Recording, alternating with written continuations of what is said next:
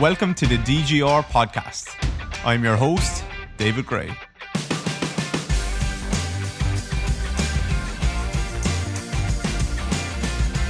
Hello guys, David here. Welcome back to the DGR podcast. I hope you're all doing well. I have an absolutely great guest for you today. I have Helen Hall.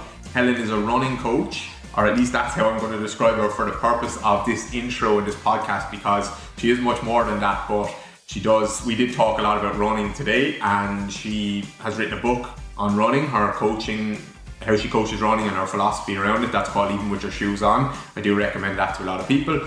We spoke a lot about running, we spoke about feet, we spoke about assessment. Helen has access, or actually owns, one of the best gait analysis tools, technology in the world. So it's really interesting to get kind of the views and opinions from someone who has such a great eye for coaching movement and really thinks about awareness and noticing things so much, but then at the same time has access to this tech. So I think she's learned a lot from that, and hopefully can teach us a lot from that as well. She's also learned under Gary Ward, Anatomy in Motion, and I have as well. So that's actually where I first came across Helen, and I've been following her kind of from a distance ever since for the last few years. And I think we had a really good chat around running, feet, assessment, loads of other things along the way. If it feels like at some stage in the podcast, like we kind of bounced from one topic to another, it's probably because we actually lost a bit of the audio, or a couple of points through the podcast, the audio was just all kind of scrambled up. So I had to clip out some parts. So in a couple of parts, it might not run as seamlessly from one topic to the next. Just remember that that's what's happened there. So great podcast. I actually think it gets better and better as we go along, and I learned a lot from it as well. So remember to click like and click share. That really helps. I really appreciate the 5-star reviews and the people that are following us on Spotify, and anyone who shares an episode. That honestly means the world to us. So please keep doing that. And for now, here is Helen Hall. Helen, I'm going to ask you to maybe give a bit of an intro. It can be as long or short as you want, I suppose, but just a little bit of a background as to who you are, what you do, and you're obviously sitting in your lovely clinic, I think, are you? Or do you call it a clinic, or what do you call your workspace? I do call it a clinic. And I had a lovely New Zealand lady who walked in through the door, and I can't do accents, and she said, "Noise shed."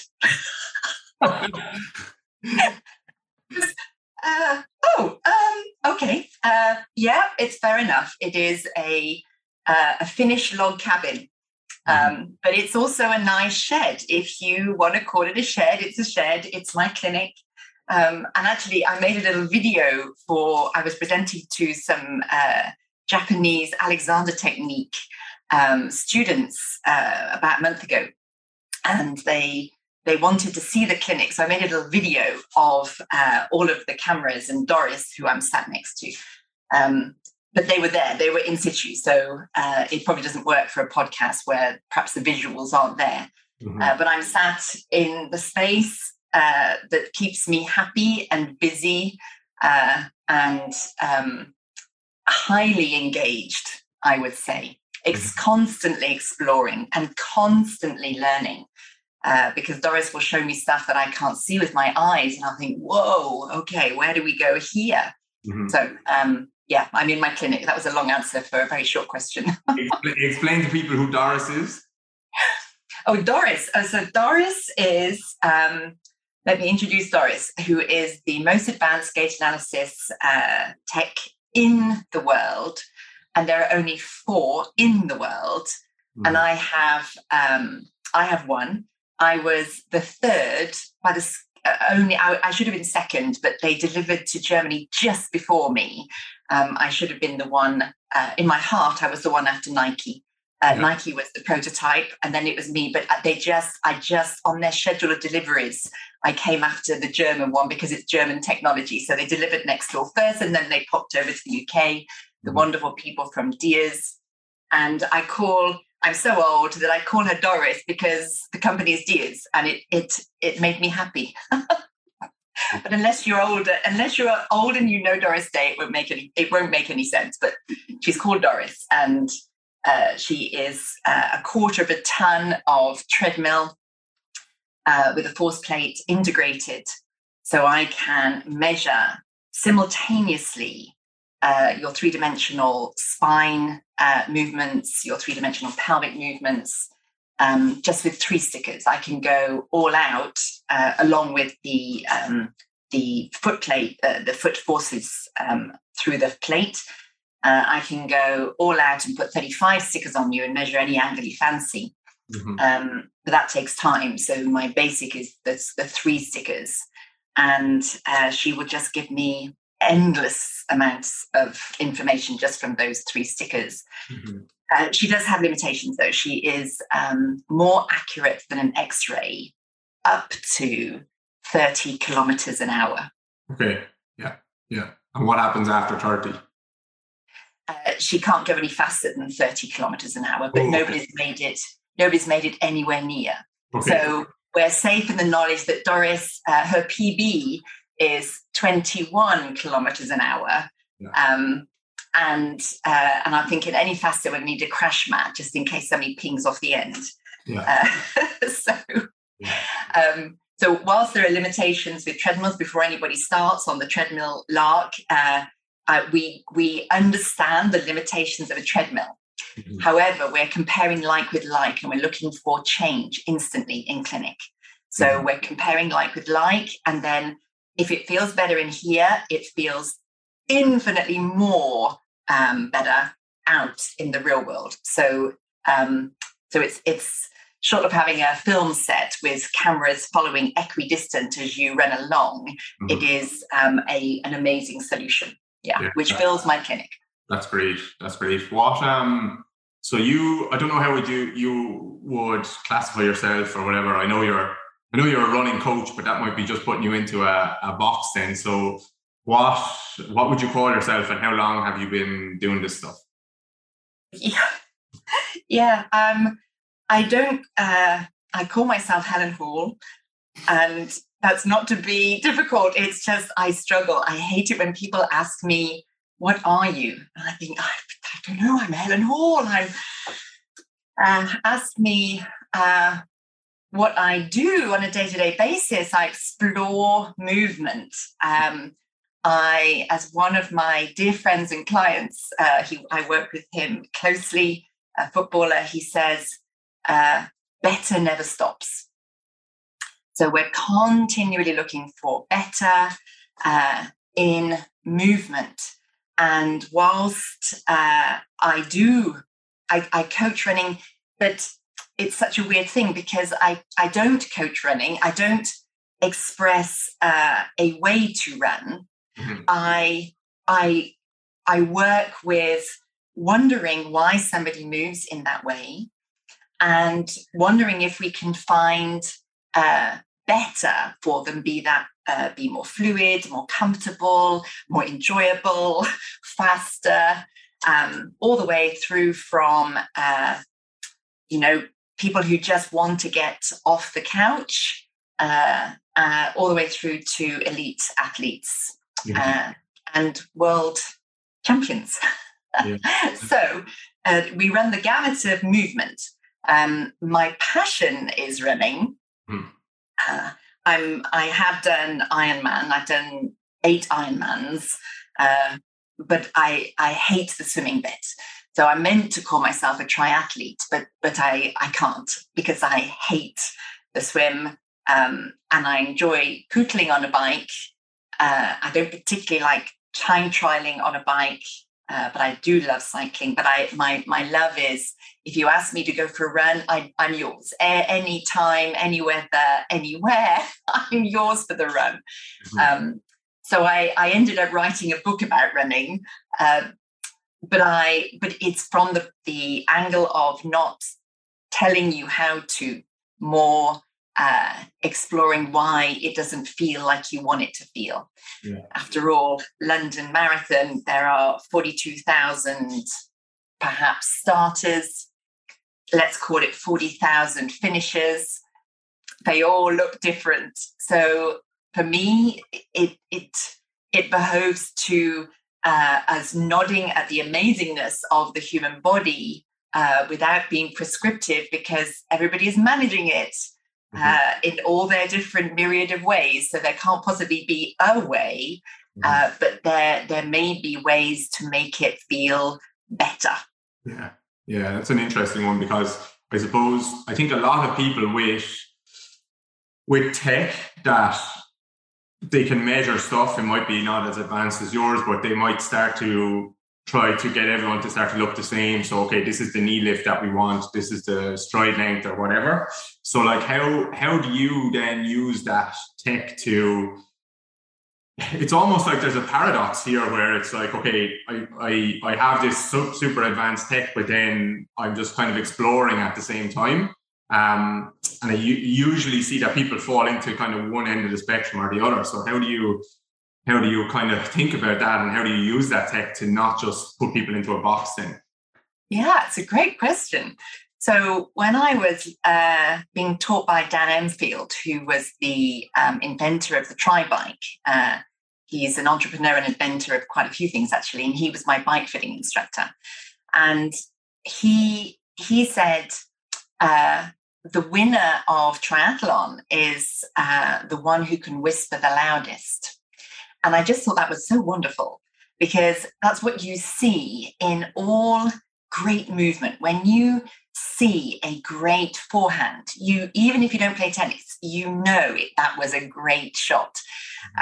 When you see Michael Jordan, shoot for the basket, and you just know it's going to go in, even though you may never have got a ball through the hoop yourself ever.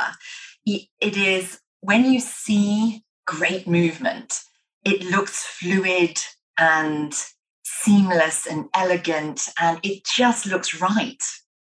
Just looks right. And so we aspire to this elegance and fluidity and fluentness of movement without looking for a way, because we don't even know how they found the way. What felt good in their system may feel not so good in somebody else's system because of their history of movement development and injuries. So it's that the gloriousness of watching David Rudisha at the 2012 800 meters, which it gives me tingles even to think about it.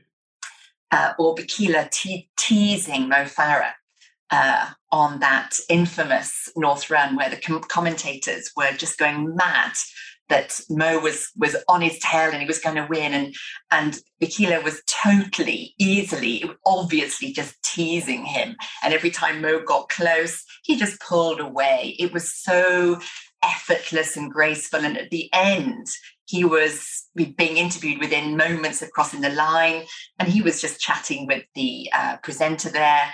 And, Mo, bless him, was crossing the line, heaving for air, gasping for air. So it's that fluidity that you are looking for in the context of that person. So it's always in the context of that person. So you're looking at how they move. So what I do is I measure them standing still, walking, running. And depending on their athleticism, I might explore walking barefoot, walking briskly with shoes on, running easy with whatever it is they normally train in. And then depending on how long they're here for, and the minimum is 5 hours. So that's the minimum I demand for exploration of movement. So we might go through some paces and see what changes, because essentially nothing should stay the same between standing still, walking and running. And then once running, what changes as the speed goes up?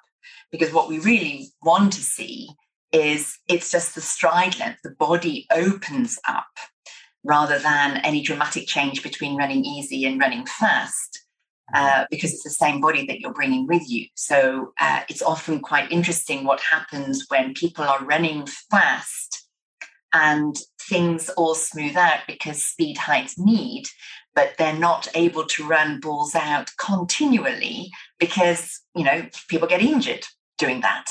So it's what's happening in the lower gears that makes that person maybe predisposed to a cycle of injuries. So we use the data not to attain a certain prescriptive cadence or stride length or angles. We just want more of the body engaged in perhaps better symmetry. And yes, to acknowledge all the people who are passionate about asymmetry. Yes, even our brains are asymmetrical, but we have for limbs, I'm talking about limb symmetry when running without holding anything asymmetrical. So for instance, you can have a pole vaulter running on the treadmill, and their job is running with a pole in their hand. So this is going to be different. You're going to have less movement in the upper body because you can't have the counter rotation or the spiraling through the upper body in the same way you would if you weren't holding a pole. And you're going to have more pelvic rotation as a result because you've fettered the movement somewhere. So it's wondering why somebody is moving with more movement somewhere, less movement somewhere else, and trying to figure out why that might be so that we can bring more body to the party to help out. How do we figure out, okay, it's the left arm is the problem, or it's not the right big toe that the problem is, or anything else? Or is that just something that we just need to tinker with, and that's why you actually need time with people to play around with something, have a look, play around with something else, have a look? Or can we ever really know, okay, that was the problem? Or does it even matter? Maybe it's just like, okay, it doesn't matter if that's the real cause, but I'm just going to get it moving, and maybe it just comes back into the hole again. How do you even approach answering that question? Yeah, it is a we start the way to answer the question both literally with the person in front of you and with the question that you've just posed is to start. We do have to answer the question. We can't just be standing around in the dark and hoping for the best. I do feel we need to answer the question as best we can with the knowledge that we have currently, which of course is changing all the time. I'm learning all the time. And Doris keeps me clear. She keeps me from telling myself stories about what might be happening, because when you change something, so I go on a slight tangent, I can feel myself go there right now. So we go off on a tangent just slightly. If I change something in a person's body by asking them to move in a novel way, then they might feel better simply because it's a novel movement for them, and that feels exciting within their body. But I'll always measure and say, okay, what's that just given us? And it might be, so I'll give an example. So the problem was sciatica. The MRI had shown disc derangements on several levels in the lower back, L4, L5, L5S1. So there was the asymmetry was a clear avoidance of the area. So the pelvis had shifted away from the direction that the disc had prolapsed to, or the disc nucleus had bulged towards. And so we were using some movements to open the spine and then help to send the pelvis in the other direction, towards the sciatica, but having opened up the space so that the body could do that, because staying bowed away from the disc derangement was causing all sorts of grief. So coming back towards center. And she felt great doing that. It gave the area, so say the disc derangement was to the left and it was a right hip discomfort pain. She felt better. And then I measure, and Doris tells me that the pelvis is even more shifted. Mm-hmm. So she'd had the sense of, oh, this feels better, it's different. But there was, X amount more millimeters more shift. And you think, okay, no, the brain is saying, no, I'm not ready to go.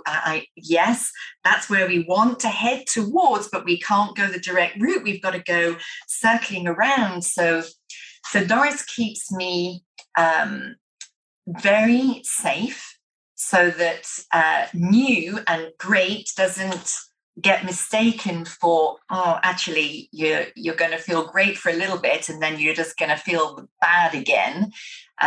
So we don't, that doesn't happen. So now I've digressed so much, I've lost where I was going. So I was giving an example.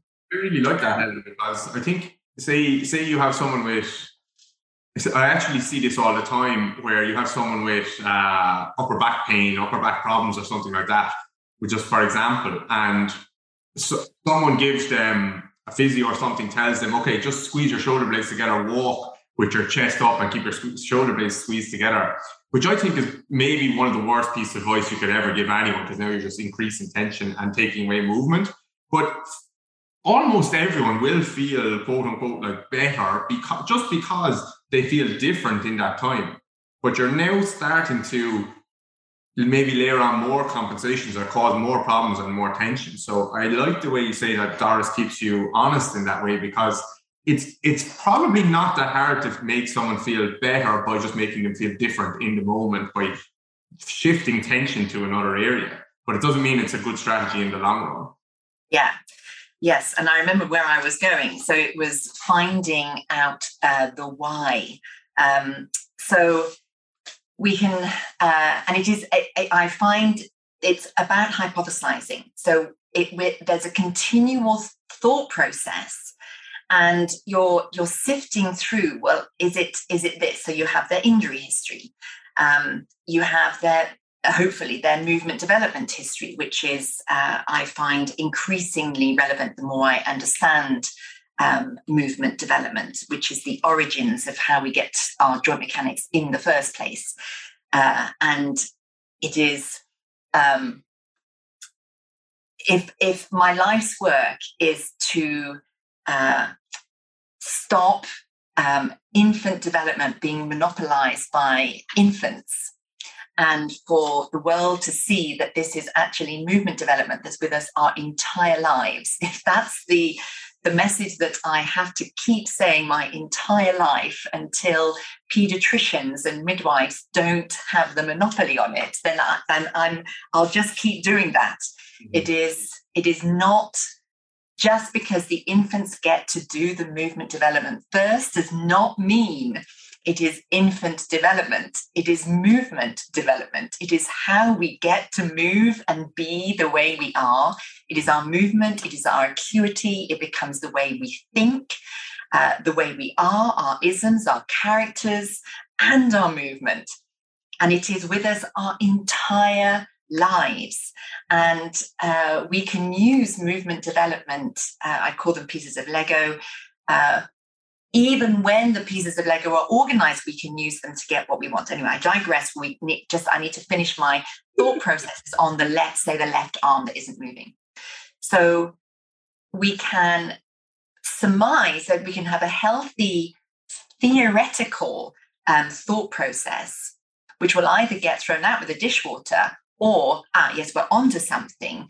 If, say, for instance, there was a left wrist fracture age 4, and just at that time, it's just after any crawling around on hands and feet happens, so they don't get to really go back to that space and use the arm in the same way as they had, and maybe a little bit of neuronal networking to that arm got a bit lost in the wash, and that person just, were right-handed, it didn't really matter, and they're young, and so they just crack on and don't even realize that their left arm isn't moving in that same way.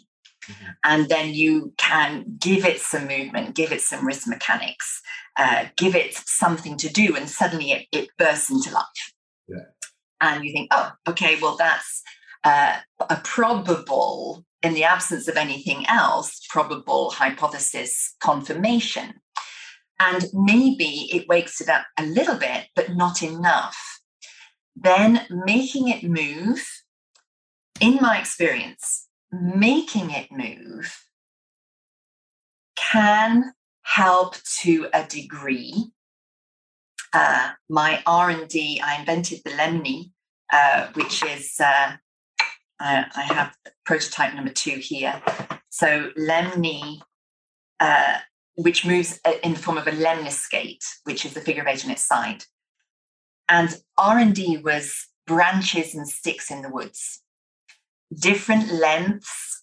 What could I do with the runner I was with to help their arms understand what to do to be helpful without frontal cortex thinking? And I think that's where things become problematic. Mm. If the person is having to think about what to do, this isn't coming from the foundations of movement that we know. So there are some things we know and a lot we don't know. And however much we in the words of Donna Rumsfeld, we don't even know what we don't know yet. So, but we do know some stuff. And if our foundations of movement have gaps in them, you can think about something and say it's a left arm movement for the sake of argument. We can think about that left arm, but because it's in the frontal cortex, we're thinking about it using our frontal cortex, but the foundation of the movement isn't in the brainstem and or isn't in the basal ganglia where we hold up our motor patterns, then you're going to always have to think about it. It might become a habit. It's possible that it could become a habit, but because the brain thinks in patterns, it's going to take a very, very long time. And in the first instances when that person is seeking better, trying to get away from an injury cycle, they can't be thinking about that all the time. It's just not possible. As soon as they're thinking about crossing the road, they're not thinking about that. They can't think of 2 things at the same time. So it's noticing what happens when a body isn't thinking about it, noticing what happens when a body is thinking about it, to then know where next to go. Because if they can only do something when they're thinking about it, and then it instantly drops the minute they're not thinking about it, then we can, I feel, quite safely go and explore maybe not an old injury in terms of joint mechanics, but maybe go and explore the movement in terms of a developmental organization. So whether or not the brain has the neuronal network to that movement. What is that movement? What piece of Lego? Would it be helpful to actually describe what I mean by Lego, I wonder? Shall I do that story now? Would that help? I don't know what story, so it's up to you. Okay. Yeah. So if we imagine it's my favorite story. So let's just do it.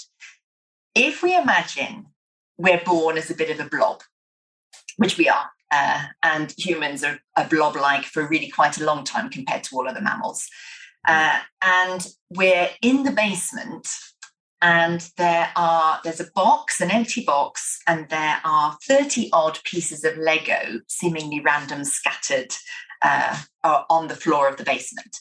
And the game that the infant has to play is to pick up these pieces of Lego and get to know them so well that they know the knobbles, the shape, the size, and the color. When they know all of that information, the piece of Lego goes in the box. And of course, they're not randomly scattered along the basement. They're DNA-driven timelines arranged away from the box. And the infant gets to play with a few at the same time. And of course, the knobbly bits are the reflex. So this is movement development in terms of people call them primitive reflexes, primary reflexes. They call them all sorts of things. There's lots of names.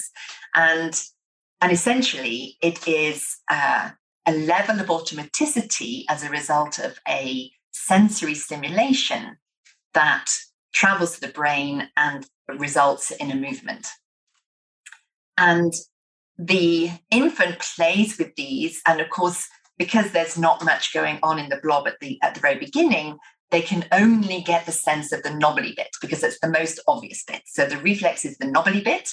And then they play with it so much that the level of automaticity starts to disintegrate, starts to disappear. So then if somebody strokes their cheek, they're not forever drawn to turning their head, dipping their chin and starting rooting for the nipple, because we can't have it to our loved ones. When we marry them, for instance, topically, we stroke their cheek and they start rooting. We can't have that, but we need the initial movement. So we have the pattern, but we're not bound to that pattern for the rest of our lives, and we have other options. So the infant plays with a few pieces of Lego, and the more the level of automaticity of movement that happens, the more movement that happens, the strength in the musculature occurs. The joint mechanics start to evolve through the movement. And now the infant will start to put more and more pieces of Lego together to create ever more complex shapes.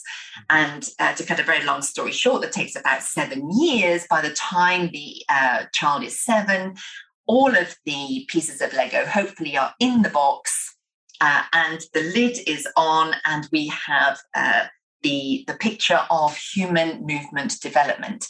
But it's not just movement, it is our acuity as well. It's our vestibular system, our balance, our ability to be upright, of course, in the field of gravity, not just moving. And so then the infant has got, or the person now has got enough movement that they can clamber up the stairs and see this amazing view, because now they can play in the first floor with walking, crawling, walking, running, skipping, galloping, climbing. Somebody said wrestling. You think, okay, fair enough. Wrestling, throwing, some form of hand-eye coordination, some kind of foot-eye coordination. And all of these patterns are held in the basal ganglia halfway up the building. But they are dependent on what pieces of Lego are in the box in the basement. Mm-hmm. And then on top of those movement patterns that are available halfway up the building, the penthouse suite starts to learn all about skilled movement and the rules of the game, and the finesse of the pointy toe, just about as you're going to go into your double flip in gymnastics or whatever it might be. So we have these layers of skill, but of course they're all born from the same pieces of Lego that we all are born with, that are way down in the basement. So is that left arm not moving because it got injured at some point, doesn't really matter what age, and never came back into the fray because it actually didn't have the right kind of rehab, or indeed any rehab? Or is it because that it never moved? It just happened to have got injured, but actually it was part of a movement development story even prior to that. So then you start to have conversations with the person in front of you about how they always looked. So as a clear, for instance, I had an amputee. So he had no left arm below the elbow. Mm-hmm. And so he was a triathlete and wanted more, which is wonderful. So we're always looking, better never stops. And he wanted more. And it was obvious that he was moving in a way that didn't make actually any sense, that it was as a result of his accident. He had paraglided into power lines, and the grip on the paraglider had made the arm get stuck in this flex position. So the only way they decided that the best thing to do would just be to amputate. Mm-hmm. But he was moving in a way that didn't make sense, that it was because he didn't have a full left arm. And luckily, his wife was with him. And I said, this makes no sense. I think that the way you're moving stems from even before your accident. And, oh, hello, here's Parker. Just arrived. That's the giant schnauzer. He's gone to his sofa. And yes, so before the accident, and sure enough, his wife was there showing me pictures of him standing in crowds, and he was, he had his shoulder tilted. He was always like this. So then it was easy to help, because it was like his amputation was a red herring, a complete red herring. And by organizing something that was present even before he was 11, we could approach from a movement development point of view and gain more instantly. Yeah. I think the reflexes is an interesting one. Like you will see, you can look for people whose reflexes they're still moving, say like the plantar reflex or something like that. Like they're still always, if you still touch their foot, like their foot just always is gripping like that all of the time as an adult, and that just never fully developed for whatever reason. Usually it's because, well, aside from some neuro thing, usually it's because of a lack of movement when they were younger. They weren't exposed to enough movement in a variety of ways. But I think the strength work tops up. I think it applies to most sports. The strength work tops up really well for people who are very skilled in the sport already. So it seems to transfer across very well to them. You see it in the jump world, you see it in the jumpers. People who can get really strong, but they don't have the skill of being able to jump and dunk a basketball already, or like don't have that in the bank, then the strength work doesn't apply, because it's like the body doesn't know how to use it. And I think running is very, very similar. It's the muscle sequencing. You can effectively get stronger with no more training. Just instantly get effectively stronger just with improved muscle sequencing. So it's, and you can't do that with thought. You've got to figure out why something is not firing in the way it should. I recently measured somebody. So generally speaking, when I'm measuring their barefoot, they'll walk probably about half a kilometre slower unshod than when they're shod. So when I'm measuring barefoot and then switching to walking with shoes on, I'll increase the speed, and it'll be effectively in their system. It will feel the same.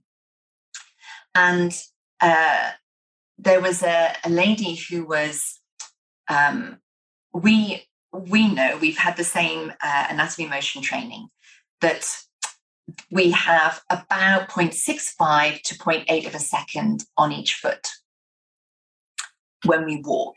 And that reduces to 0.2 to 0.3 of a second when we run. And so there's not enough time to think about anything, because it's already happened, and it's all happened so fast.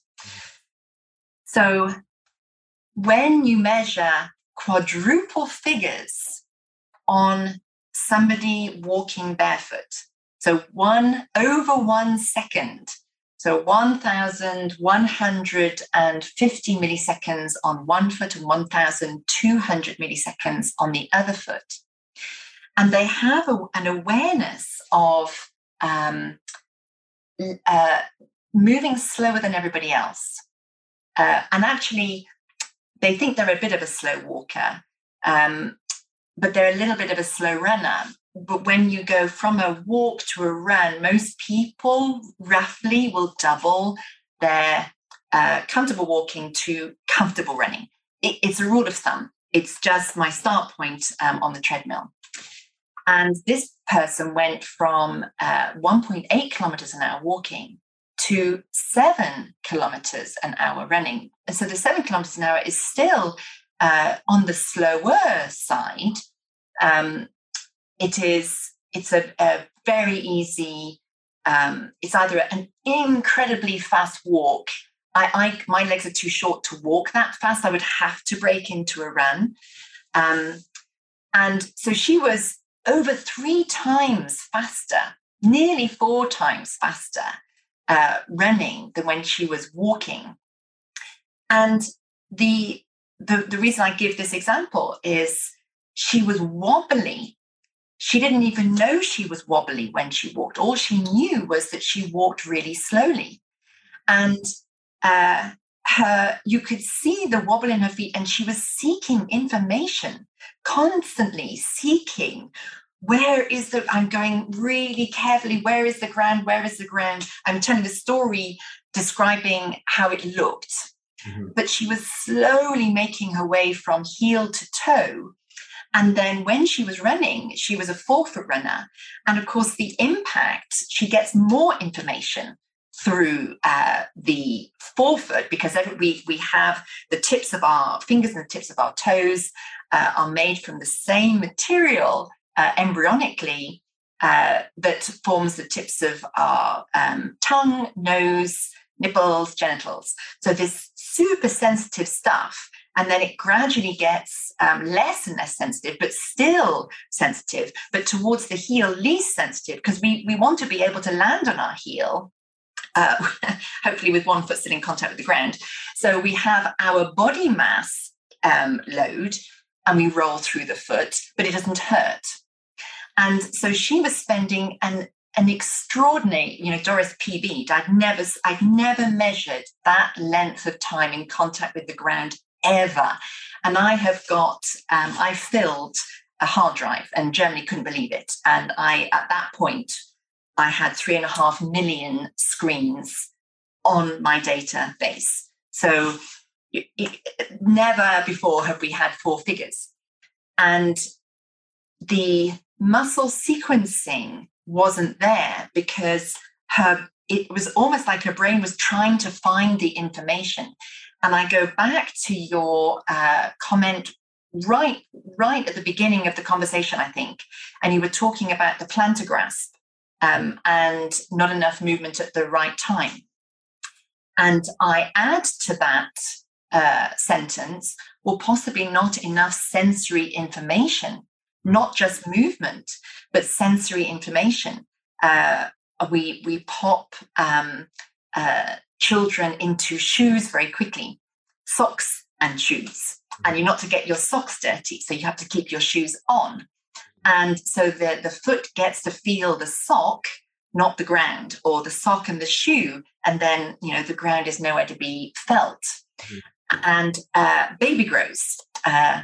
Another thing I want to do is just go around the world chopping off the feet off baby grows, just free feet for all the information that needs to come through.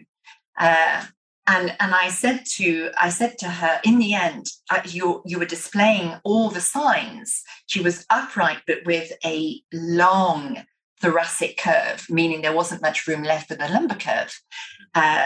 But she was, fairly well stacked to all intents and purposes. She looked aligned. Mm-hmm.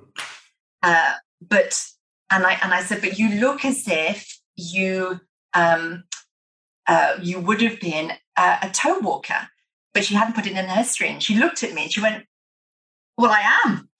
Okay. It's not just I am. I have to think about, I know I'm meant to put my heel down, so that's what I do. So she got her freedom in running, because then nobody's telling her to start with her heel and she can just land where she wants to, which is on her 4-foot. So her muscle sequencing came into its own when she was running. And it was just a mess when she was walking. But that was promulgating the problem, which then was present still in her body when she was running, the inflammation caused by the way she was walking, spending an interminable amount of time there. So she was instantly stronger in her movements because the muscle sequencing was improved simply by giving a shed load of sensory information to her feet by wiping her feet on a doormat for 10 minutes. That's so interesting. That goes back to what you were saying about the frontal cortex earlier. When she was walking, that's what she was trying to use. And you can't fake muscle sequencing. You can't fake intra and intermuscular coordination. You can kind of fake the movement as a whole, the macro, but not what's going on under the hood. So that's so interesting. When you were telling that story, I was thinking to myself, I bet you she can't pronate her foot or her feet. Because I think that's where a lot of our sensory comes from. That's where a lot of our grounding comes from. So I was thinking maybe she's missing that. You're absolutely right. So toe extensor, tendons visible throughout. Mm-hmm. Carefully. But of course, if you have residual fields in your feet that cannot be tractioned with your body weight, you cannot give into your feet. You cannot allow the body weight into your feet because that would lengthen that which cannot be lengthened because that's a receptive field left over. So you can pronate in my world, you can pronate cognitively all you want. You won't find a solution until that receptive field is no longer a receptive field, because once you're an adult, it shouldn't be a receptive field. This is the knobbly bit of the Lego. The knobbly bit of the Lego remains. We have the pattern, but we shouldn't be held ransom to the knobbly bit of the Lego. We need the shape, the color, the size of the Lego to give us freedom of movement. Interesting, yeah. I don't know. Do you know anything about Posture Restoration Institute? Have you heard of those guys? Yes, I have. I'm sure I've looked at that link several times. Some people have sent that link to me several times. Yes. They're an institute in America. The only reason I bring them up here is because the founder Ron is very, very, very smart guy. I think he definitely looks at feet differently than maybe you and I do, but he thinks of it very much from the sensory side of it, which is obviously very relevant. But the reason I bring him up is with someone like that, I think he would build or get an orthotic built for that person so that they could sense their arch better. And that's how he thinks about getting someone to pronate better, is actually, like, I think a lot of podiatrists, a lot of people in the world think about building an arch to stop someone pronating, or putting in an orthotic or a certain shoe to stop someone pronating, whereas he thinks about, okay, I can actually get something to touch off that person's arch, so now the brain can feel that arch and now it can pronate. What would your thoughts be there? Because I know you maybe fall a little bit more on the minimalist side of footwear. Maybe. Oh, well, I love least on my feet. My feet are currently bare. I spend most days completely barefoot. But that's my choice. I choose to have less. I don't like my feet being enclosed and fettered. I did somebody said something. So I ran on Doris with socks on, normal socks on. And I ran on Doris with toe socks on. So shoes not included, just the socks. And the difference just with toe socks compared to socks was quite extraordinary. I had a longer stride. I was talking whilst I was running, so I couldn't think of anything. So I was distracting myself and I was blocking how I was running. And it was the same speed, but it just felt easier with toe socks on. So I'm a fan of less. I wrote the book even with your shoes on. I was told it was a rubbish title, but it made sense to me, and I maintained, well, it still makes sense to me, so I'm happy with that. And I point out for me, what is so it's so basic.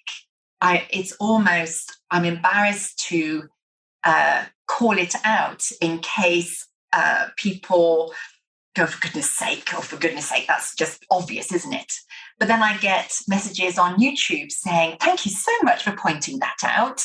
It hadn't even occurred to me, because it's like a conditioned belief. We are grown up, we are taught as children by the grown-ups to tie our shoes on properly. Properly is the word.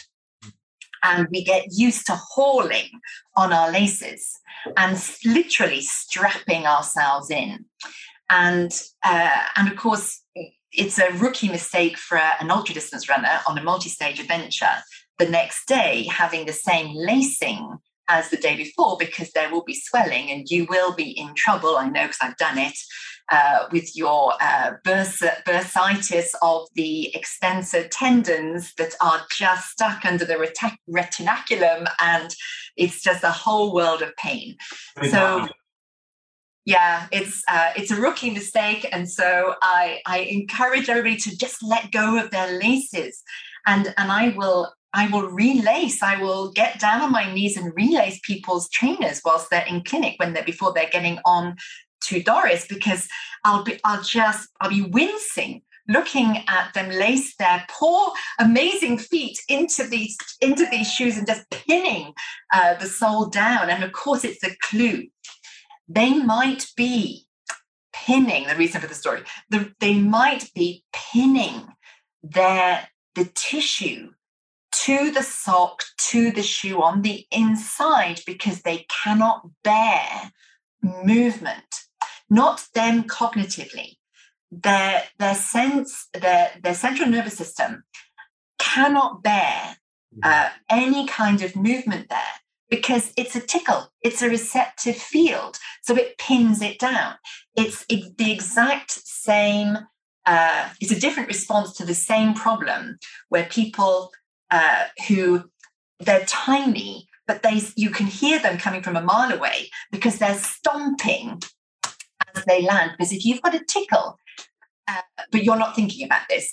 So say somebody, sorry about the dogs, say somebody comes and they're going to touch your waist, and you know that you're ticklish, and you say, oh, just go in quickly, stop faffing around, just get in there quick. And if they go in there quick, it's just about bearable. But if they go in kind of gently, it's unbearable. So we have these situations where people pin their amazing feet into shoes with laces that are too tight, because it's a preconditioned, non-thought process of that's how laces are done. And then they release their feet. And there are those who do it unconsciously, because they need no movement. And you can tell because they move tightly. You'll watch them walk towards you with their shoes. They're really tight. They look like they're bursting out of their shoes. And their feet they look tight even inside their shoes. So then you go looking for the receptive field and you think, oh, yeah, that's really active. And you want to give that foot freedom by helping that sensory field become less sensitive. So I would never say to anybody, wear less shoe. I would always encourage them to loosen their laces. And if they needed them to be tight, to question why they need to be tight. And I would definitely test for tickles in that instance, because people think it's okay to have tickly feet. Yeah. And it is, if you are teeny tiny, that's what it's there for. And it is not okay when you're grown up. It always ends in movement adaptations, which may or may not cause pain, but they will definitely, if we come at the question from a position of efficient movement, they will affect our efficiency of movement, because there is not freedom in feet. That's interesting. So you think tickly feet are often linked back to feet that aren't moving very much, so the tissue there isn't being loaded as much, so it's just super sensitive to anything else, any stimulus that's coming in then? It's a little bit like, I equate it to what they know for the piece of Lego. All of these pieces of Lego have names. but between disciplines, the names get slightly adjusted, which is always very confusing. It's like the osteos who refer to a right rotation, and certain elements of chiropractor who refer to the same rotation, but from the other end of the bone. So one refers to the body of the vertebra, and the other refers to the spinous process. And they're talking about the same rotation, but one's left and one's right. So, it's all very confusing. Again, we get back to words and it becomes very confusing. People talk about reflex inhibition, which makes no sense because we needed the knobbly bit. The knobbly bit is the thing that got us moving in the first place. We don't want to discard the knobbly bit. We just don't want to be beholden to the knobbly bit for the rest of our lives. Some people talk about reflex integration, but if you talk about reflexes to an adult, unless it's connected to the one in their knee, people can get confused or defensive, or thinking that you're going to send them crawling around the floor. So the spinal galant reflex, which enables us to twist through a 90-degree bend in the birth canal. So some of these are they are active even before we're born to enable us to scramble down the birth canal. We don't just get pushed out. The fetus helps itself out as well. And if, for whatever reason, the delivery needs to be by cesarean section, it's almost like the spinal galant doesn't get its moment. It's like, no, but what about, it's waiting in left field. What about me? What about me? And then there'll be this tickle in the waist. Always, there'll be this, that the person won't like to wear a belt. They won't like tight clothing. They won't like to sit upright in a dining chair. They'll want to slide away from the back of the dining chair. And it's always on a spectrum. So it's degrees of complete intolerance all the way through to, well, they just kind of wiggle around a little bit. They as a result of it, because the spinal galant talks to the pelvic girdle and the shoulder girdle, with the waist, of course, in between, they might be really twitchy. And almost as if the brain is trying to, well, where are you? Because I never got my chance to get to know you properly down the birth canal. I'm just wondering where I am. And I'm now in the lockdown. It was Lord Sumpton, the ex-Lord Chief Justice, and bless his heart, he was sitting there wiggling all the way along. And I just wanted to put my hands on his shoulder and say, "There they are. There's your shoulders. There we are. There you go." And so I think of these things, and it might be a story that I'm making up to help in my head understanding of it, to sort of place it in a place where I can talk about it easily. And I feel as if when there are tickles remaining in adult feet, it's as if they didn't get enough information at the time. There just wasn't enough for the reflex, the sensory field to go, "Oh, okay, thanks. I've had all the information I need to do enough toe pinging to create my supination joint mechanics to go from my blob of a foot with no joints at all." We have no joints and no arches when we're born. We just have all of these little tiny bones and some tissue. And then the tickles, a foot just comes into vision, and that's interesting, and it goes in our mouth, and mummy and daddy go, "This little piggy went to market, this little piggy stayed at home," and then we play and we push, and lots and lots and lots of sensory information, and then it's, I have pinged my toes up enough. I now have supination and arches, and I can toddle around now with full use of my foot, rather than avoiding the ball of the foot. I've worked with adults who have wiped their feet. So to go, the relevance is this gentleman you were talking about who wants to use the orthotic to present stimulation to the area. And I feel as if in some people it could work, and in others it it might not work. In others, in others, it wouldn't work, because I know people who spend all their time pushing their feet into the spiky yoga balls. Yeah. And their brain is seeking information. I want information. I can stand on the spikiest yoga ball, and nobody else in the yoga class can stand on spiky ball. And this is hypo. So we have hypersensitive withdrawal, and we have hypo constantly seeking. And for those who are constantly seeking, they are still in the same place, needing pronation and not able to access pronation because the receptive field is still active, but in a hypo way. So what we want to do is give enough information for the body to self-regulate, for the body to find its balance. We're not switching things off and switching things on. We are just, because where is the line? Who knows? It is just organizing, helping the body reorganize itself to create its own balance wherever that is. Mm-hmm. And as far as I can see, it's without a tickle. And if it's going to work with something static, great.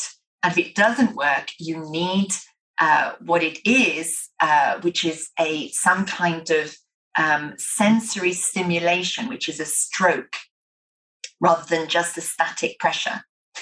Okay. Yeah, I really like that. It's such that's a really interesting topic to me. I think over the last probably 18 months or 2 years, maybe longer, I've moved away a lot from the wedges that Gary uses. A lot of that was just kind of for our convenience sake in the beginning, when I was just working with people online and they didn't have a wedge, and I just started to coach people, and I realized maybe I don't need them. And some of the time I started to move more towards actually just getting a little ankle sock or a piece of towel and asking them to place it under the medial arch of the foot, not to push the foot up, just enough to touch it. And then when we do our pronation drills, it seems like people pronate way better because they actually know where their arch is in space, rather than using a wedge to try and almost push them in that direction. It's like a little guide to help them find it. So that seems to have helped. And that, I kind of took that idea a little bit from Ron, who was using the orthotic for that, but he's putting that in the shoe so they walk around with that all the time, where I was actually teaching, using that tissue, using that sock to teach them how to pronate, so then that they didn't need anything else when they went and moved around the world. So that's almost been my compromise over the last couple of years. And I change my mind all the time, but I'm really happy with where that's helping some of my people move at the moment. It is...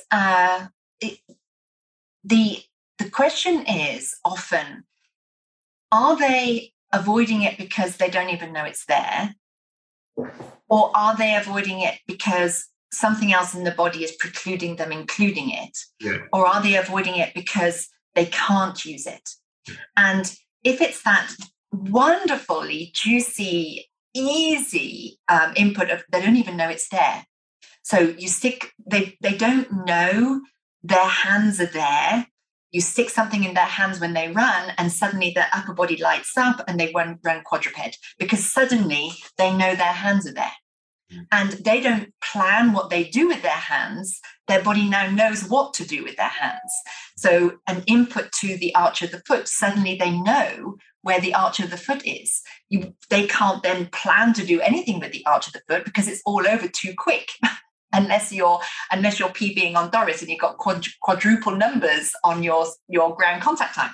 But it's all happening so quick. But now the brain is like, oh, thank you for showing me where that is. I've been looking for that for ages. Yeah. And sometimes that's all that's required.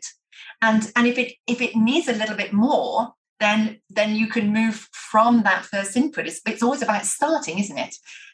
Starting, giving the body a new experience. Is that all they need? So they need more for their body to self-organize.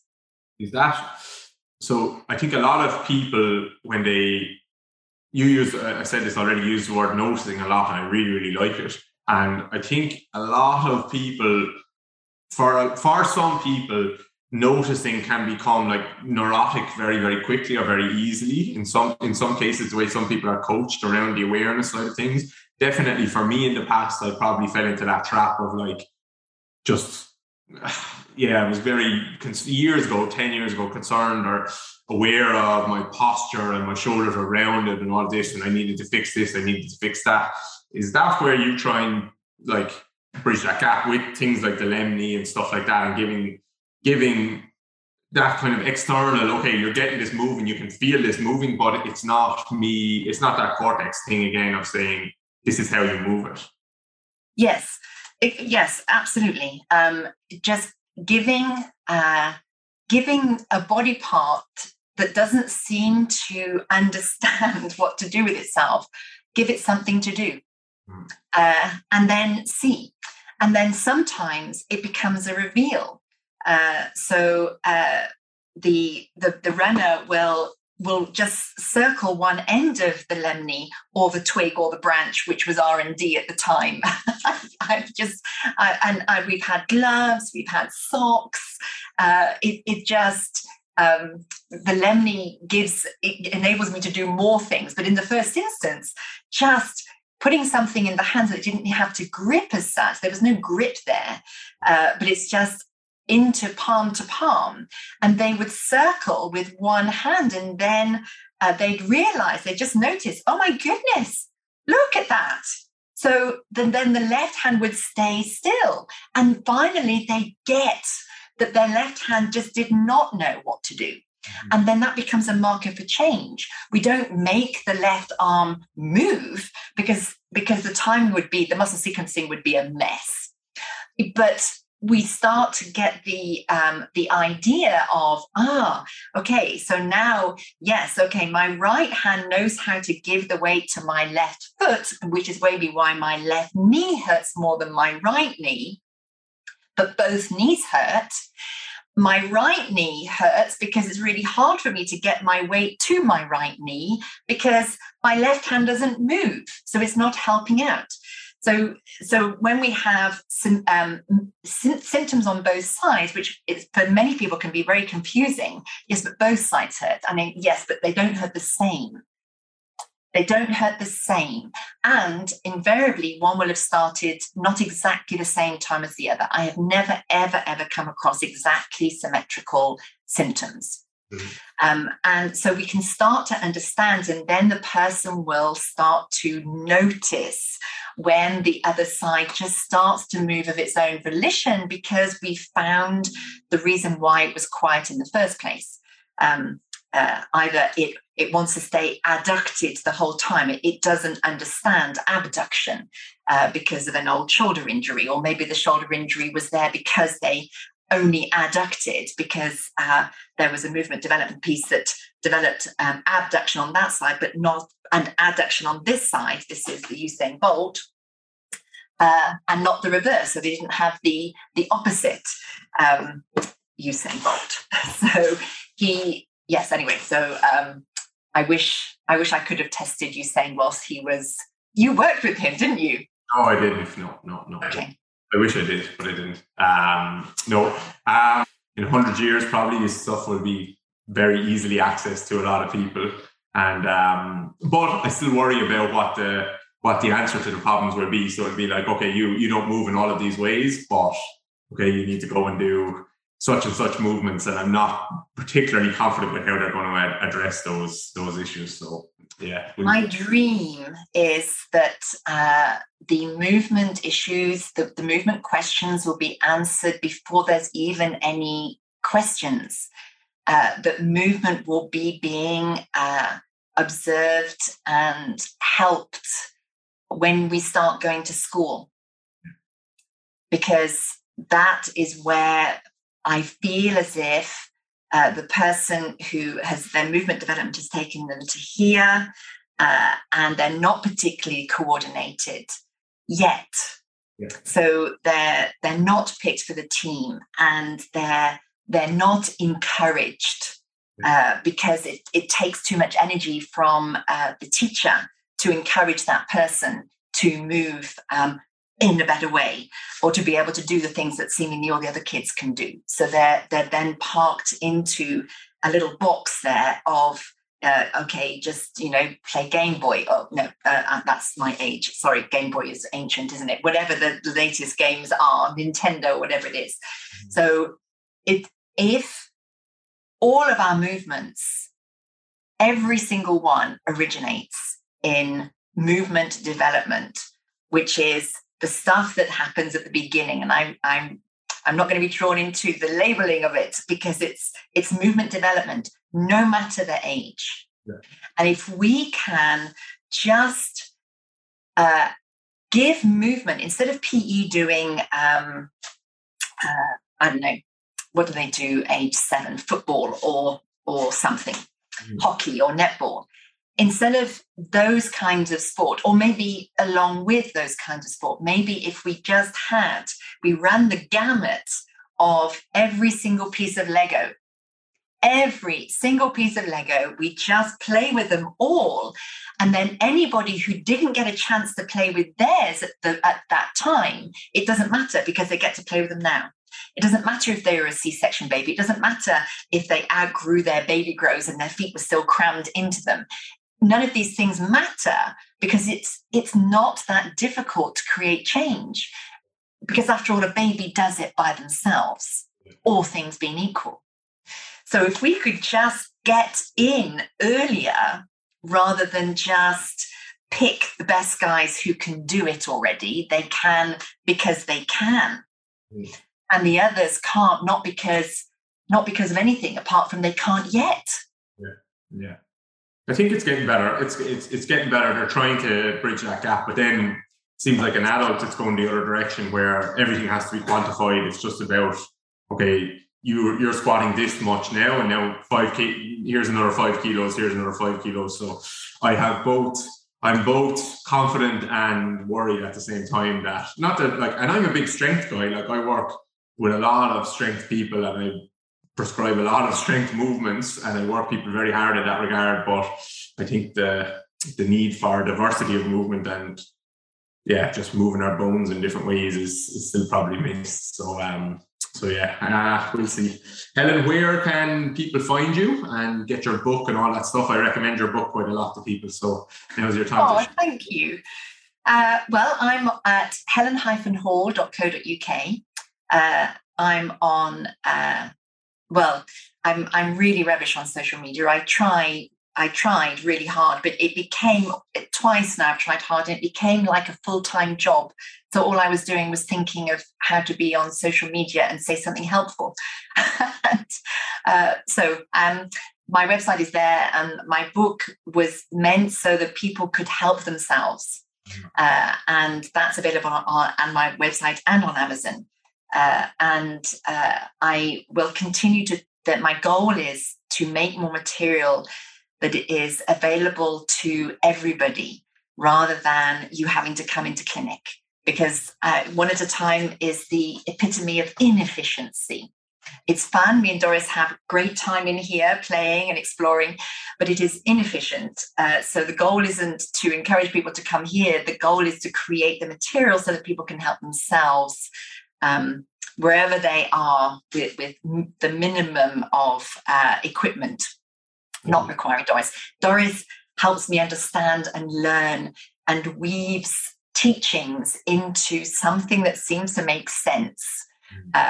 So if you ever meet Doris, she's wonderful, but really she's to help me spread the word that it actually it's easier than everybody thinks. So long as everybody can step out. I'll never forget, just one more story. At my first biology lesson, I was so excited. I had been helping people get better from my rose petal poultices in my red bucket with the yellow handle for as long as I could remember. And I was excited for my first biology lesson. And I'm sitting there bursting. And, we turn over the page, chapter 1, amoeba. And I just didn't know where to be with myself. I'll never forget that day.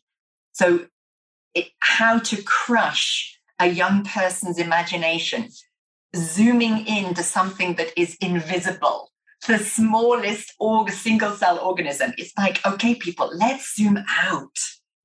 Let's look at the whole picture, the big picture. Let's have a frame around which then we can put all the detail in. When I'm analysing with Doris, we look at the person with all their skin on, the picture of them standing still, the moving videos of them walking and running. And then when we've got some frame to put the detail in, only then do we look at the data. I love that. Big picture. I think you're doing a great job of spreading that message and helping people. And I really, really enjoyed your book. I wasn't in a place where I didn't follow the steps as they were kind of lined out because I was playing sport at the time. And it was kind of, not a distance runner or anything like that. I think it's a very, very good book. And I think all your work has been very helpful for me to just kind of see how you look at things and stuff like that. So thank you very much for all that and all your other work to people. And thank you very much for joining me. Thank you for having me. Okay, guys, I hope you really enjoyed that episode with Helen. I really did. I think I learned a lot as well. I think one big takeaway that we all should take away is the importance of helping people move without overthinking things. So the difference between maybe being able to feel something in your body versus focusing on, I have to move something in this way. So don't make movement too much of a frontal cortex type of thing. It's not how movement is organized in the body and the brain. Like, get the arms moving, get the legs moving. People can notice something and feel something without overly analysing how everything is happening and trying to make things happen. So that's why going for a walk, that's why plyometrics, that's why going for a run, that's why setting people up in the right way in their gym movements or whatever is so important, rather than trying to use a million cues to coach someone through an exercise. That's how people become, I think, neurotic about their posture and exactly what's happening, versus understanding what you want to get to happen and actually setting up a drill or giving them the right thing to notice, rather than just forcing this kind of, this is the exact way I want you to do it down their throat. So that's a really big takeaway, I think. And then lastly, don't forget to join up on DGR Interactive, our member site. Great content going up there all the time. If you have about 15 minutes a week, then I can teach you biomechanics, complex biomechanics broken down in the most simple way possible. So a couple of the recent videos, I put up a video on acceleration. We looked at shin drop, dorsiflexion and foot contacts, maybe why you don't need that much dorsiflexion, why letting the shin move is so key for acceleration. I put up a video on the transverse arch in the foot. So I broke down what the transverse arch actually is, what bones make up the transverse arch, and why it's so important if you want to train pronation and supination. Most people just think about the medial arch of the foot, and that just doesn't work. In my opinion, too much focus on the medial arch. When you understand transverse arch, then it kind of makes sense why focusing on the medial arch doesn't work and doesn't actually help people, because you've almost neglected what else is happening at the foot. Jake Tura did a presentation, patellar tendinopathy rehab.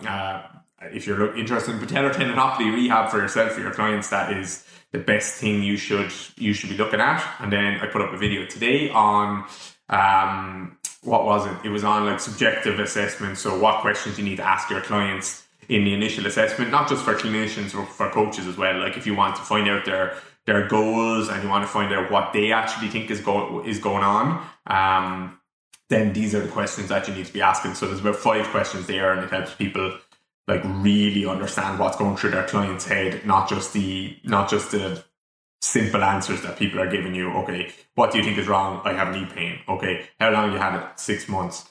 We dive much deeper than that, but it doesn't take much more time. It's just asking the right questions. So I popped that up, and then I'm going to go into, I think on Thursday, today's Wednesday, tomorrow I'm going to put up another video on gait specific stuff. So should you be training pronation with more hip internal or hip external rotation? So all that stuff going up every week. A lot of these are requests from the members. We have 550 members, I think, now, and they're just requests from members going up, and I'm trying to help them as much as we can. 15-20 minutes a week, that's all you need. And by the end of the year, how smart could you be? So that's it from me. Hope you enjoyed the podcast. Go and sign up for DGR Interactive, and I will see you soon with a new episode.